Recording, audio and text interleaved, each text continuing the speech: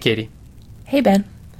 So today we're talking about Fourier transforms, which are one of my favorite things in mathematics because they relate to music and audio. They do, yeah.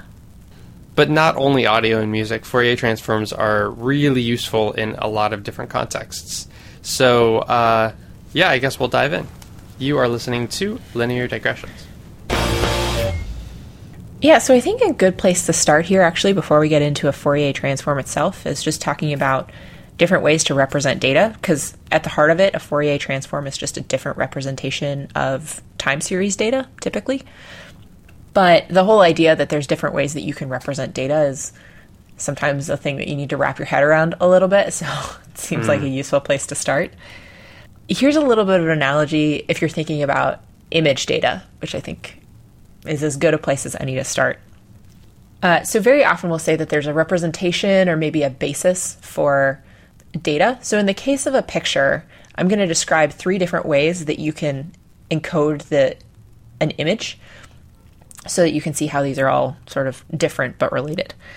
So let's say you have a picture and you need to encode that information some way. You need to have a representation of what is the image that you're looking at.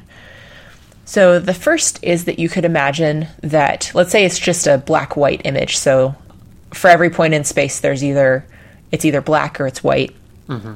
So one thing you could do is you could say all of the pixels by default are white, and then wherever there's a pixel that's black, I'm going to give you the XY coordinates of that pixel. And so what you would get is a list of all of the pixel numbers that are black, implicitly, right? Yeah, there'd be a very short list if you have a very light image, but a very long list if you have a dark image. Sure.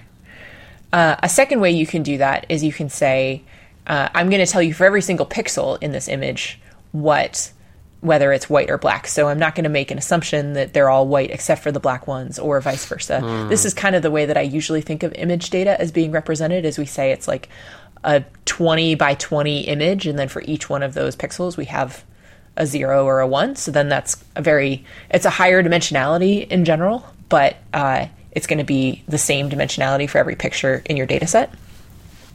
This is probably the representation that people are most familiar with when they're thinking about image data. But there's other ways that we could represent the same data set as well. So imagine now we're not in the pixel regime exactly, but we still have the same picture. I mean, one thing we can do is imagine just placing a dot at the XY coordinate of everywhere that we need to have something be black. So this isn't mapped onto a pixel exactly anymore. It's just like a free floating XY space. Imagine you had, instead of a digital image, you had like one of those newspaper images that's comprised of just dots. Those dots don't necessarily, especially back in the olden days, those dots weren't necessarily in a grid. Yeah. So it says, I'm not going to tell you that there has to be a specific pixel there already for you to put a dot. Just put a dot wherever I tell you to put a dot. And then you have a bunch of XY coordinates of where those dots go, and then taken together, each of those coordinates can be recomposed into the picture. So that's another representation of the same image. And then, just for funsies, to keep going, you can imagine the same story around for each point in space where we want to have a dot, specify that point in space. But now instead of it being the X and Y coordinates, we could just as easily have picked polar coordinates, which is R and theta. So we're now representing, instead of it being this Cartesian, the up-down direction and the side-to-side direction, it's a radial basis.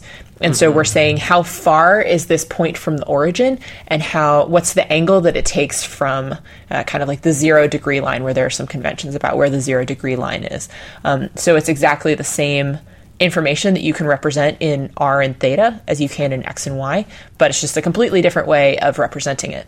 So like you're talking about the same image with all of these examples, but you're able to represent this image in all of these different ways. Yeah, that's right. And that in general, there's usually conventions for how you can convert from one dimension to another. So I spent a lot of time when I was doing physics homework for many years, converting back and forth from R theta basis to XY basis. And there's a pretty standard set of transformations back and forth. Or thinking about a problem It's very common that you start out with it in one basis, and then you get a little bit of a ways in and you see that actually there's another basis that is a much nicer way of representing the data. Or of representing the problem that you're dealing with. So for example, if you have a problem that's about how the Earth is revolving around the sun, that's going to lend itself much more nicely to r theta coordinates than to xy, as a simple example. Right. And just to define terms, when you say the word basis, that's basis, and that refers to like different basis would be Cartesian versus polar versus the other examples that you gave. Those are bases. Or rather, they're different bases. Yeah, so those are examples of what I would think of as a basis coordinate system, so to speak. So how are we representing a set of static data of a particular format? But the place where I'm gonna turn this now a little bit more towards Fourier transforms. So it might not just be that we're trying to represent a set of pixels with different ways of saying, where in space is this dot? But instead what we're trying to do is we're trying to represent a function. And so then there are different basis functions that we can deal with. So if you have a background in physics, for example, different basis functions might be things like Bessel functions or Chebyshev polynomials, Laguerre polynomials. There are a bunch of these. We don't have to get into them. But the general idea is that you have potentially a function. I'm thinking of like a time series function that you might see. So you have some periodic pattern in time and you want to represent that. That there are different ways that you can represent that function. And so that's what a Fourier transform is two different ways that you can think of representing a time series function. So in the simplest case, a time series function, a good example of this might be a sine function, right? And actually, can I take this opportunity to digress briefly into the world of audio? Because a sine function, you could imagine a sine wave, which is just a frequency like boo, and then perhaps you could have another sine frequency that's boo. And if you put those together, you end up with these two sine waves that are overlaid on top of each other in your graph.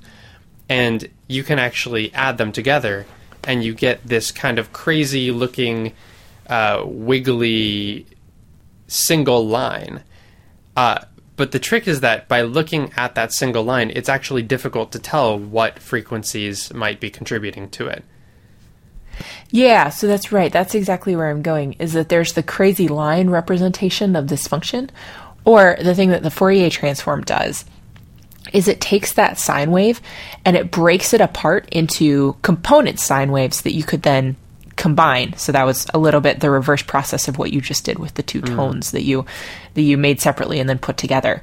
And so what a Fourier transform does is it says that there is a frequency that's associated with, say, the first tone that you made, and there's a frequency that's associated with the second tone that you made.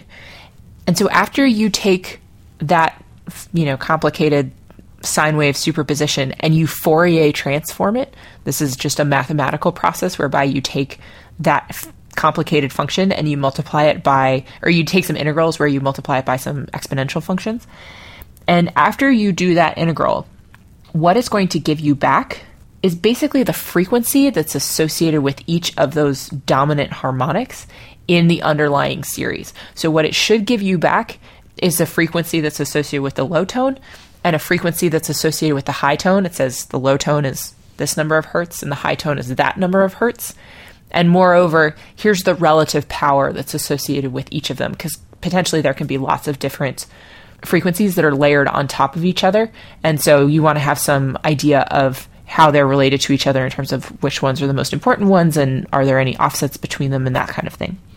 And so that's what the Fourier transform does, is it's a mathematical process. You put in this complicated sine wave, and what it gives you back is here are all the ingredients that went into making that time series representation. It doesn't even have to be a sine wave. But the thing about sine waves is any arbitrary time series function can be represented completely in sine waves and cosines. So, that's kind of nice. here's all the ingredients that it took to make that complicated time series representation, and that might be, in many cases, a better basis for analyzing that data than the original time series data itself. So I want to give a couple of examples in the audio world because I think it might help to illustrate that relationship and also the kinds of things that you might be able to do. One application of this that comes to mind is a guitar tuner. So if you pluck a string on a guitar, you're going to get a sine-ish wave. It's basically going to be a sine wave with some overtones, which just means some higher sine waves that are a lot quieter. And so if you have some tuning software on your computer, what it could do is take that time series, basically that data over time, do some sort of a Fourier transform on it to figure out what the frequencies are or what those sine waves that make up the sound are, and then just look at the loudest one. And that loudest one is going to be representing whatever pitch that we as humans are hearing the guitar make. And then you can compare that frequency against the known frequencies of what's in tune and what's out of tune to figure out, is your guitar going flat or is it going sharp? Which way do you want to tune the knob or turn the knob to get your guitar to be in tune? So that's one application. Another application is in audio production. If you imagine you can take any arbitrarily complex audio feed or time series, and you can split it apart into all of the different frequencies that are making up that, if you could manage to go that way and then do something to that data and then actually do an inverse Fourier transform, you might be able to do crazy things. And some of those crazy things might be removing certain frequencies. Like you could take that boo and that boo example and smoosh those audio files together, and then you could create something that removes that second note or that first note and leaves the other one intact, which when you're looking at that single squiggly line, which should represent all of the audio, it seems kind of impossible to do. But by doing a Fourier transform on it, operating, and then going the other way around to get your original modified audio file, you can do some pretty crazy things. And the last thing that you can do, I'm sure that things like auto-tune use the Fourier transform and some operators that probably go along with it to take your slightly out of tune sung note and make it a perfectly in tune note. Yeah, so in general, I think the Fourier transform is maybe something that you would think about in certain contexts for machine learning or data science on time series data. But in general, as you can probably tell, this is a little bit more from the realm of signal processing than machine learning proper. I guess the point I'm making is there is this relationship, and then if you imagine that, if you generalize that relationship from an audio signal to the frequencies, and actually you could even do Fourier transforms not limited to functions of time. Typically people talk about Fourier transforms as it pertains to a time series, but you could operate on data that's not specifically over time as well. Cool. Yeah. So I think the Fourier transform is just in general a really, really handy tool for all kinds of stuff that it just makes certain types of manipulations way easier and frankly possible relative to what they would be if you had to work with the original representation, which is just a useful thing to keep in mind. This is another way of saying a thing that we all know when we're working with data for machine learning and for data science, that sometimes you have to think about the feature representation of your data. A Fourier transform is just a kind of nifty and particular version of that same idea.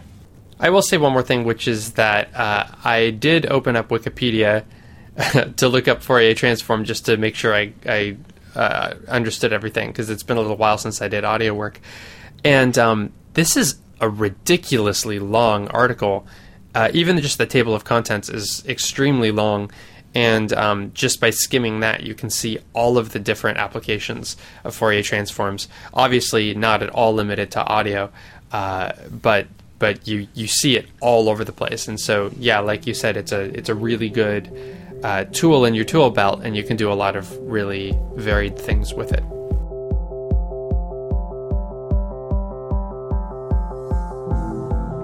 Linear Digressions is a Creative Commons endeavor, which means you can share or use it any way you like. Just tell them we said hi.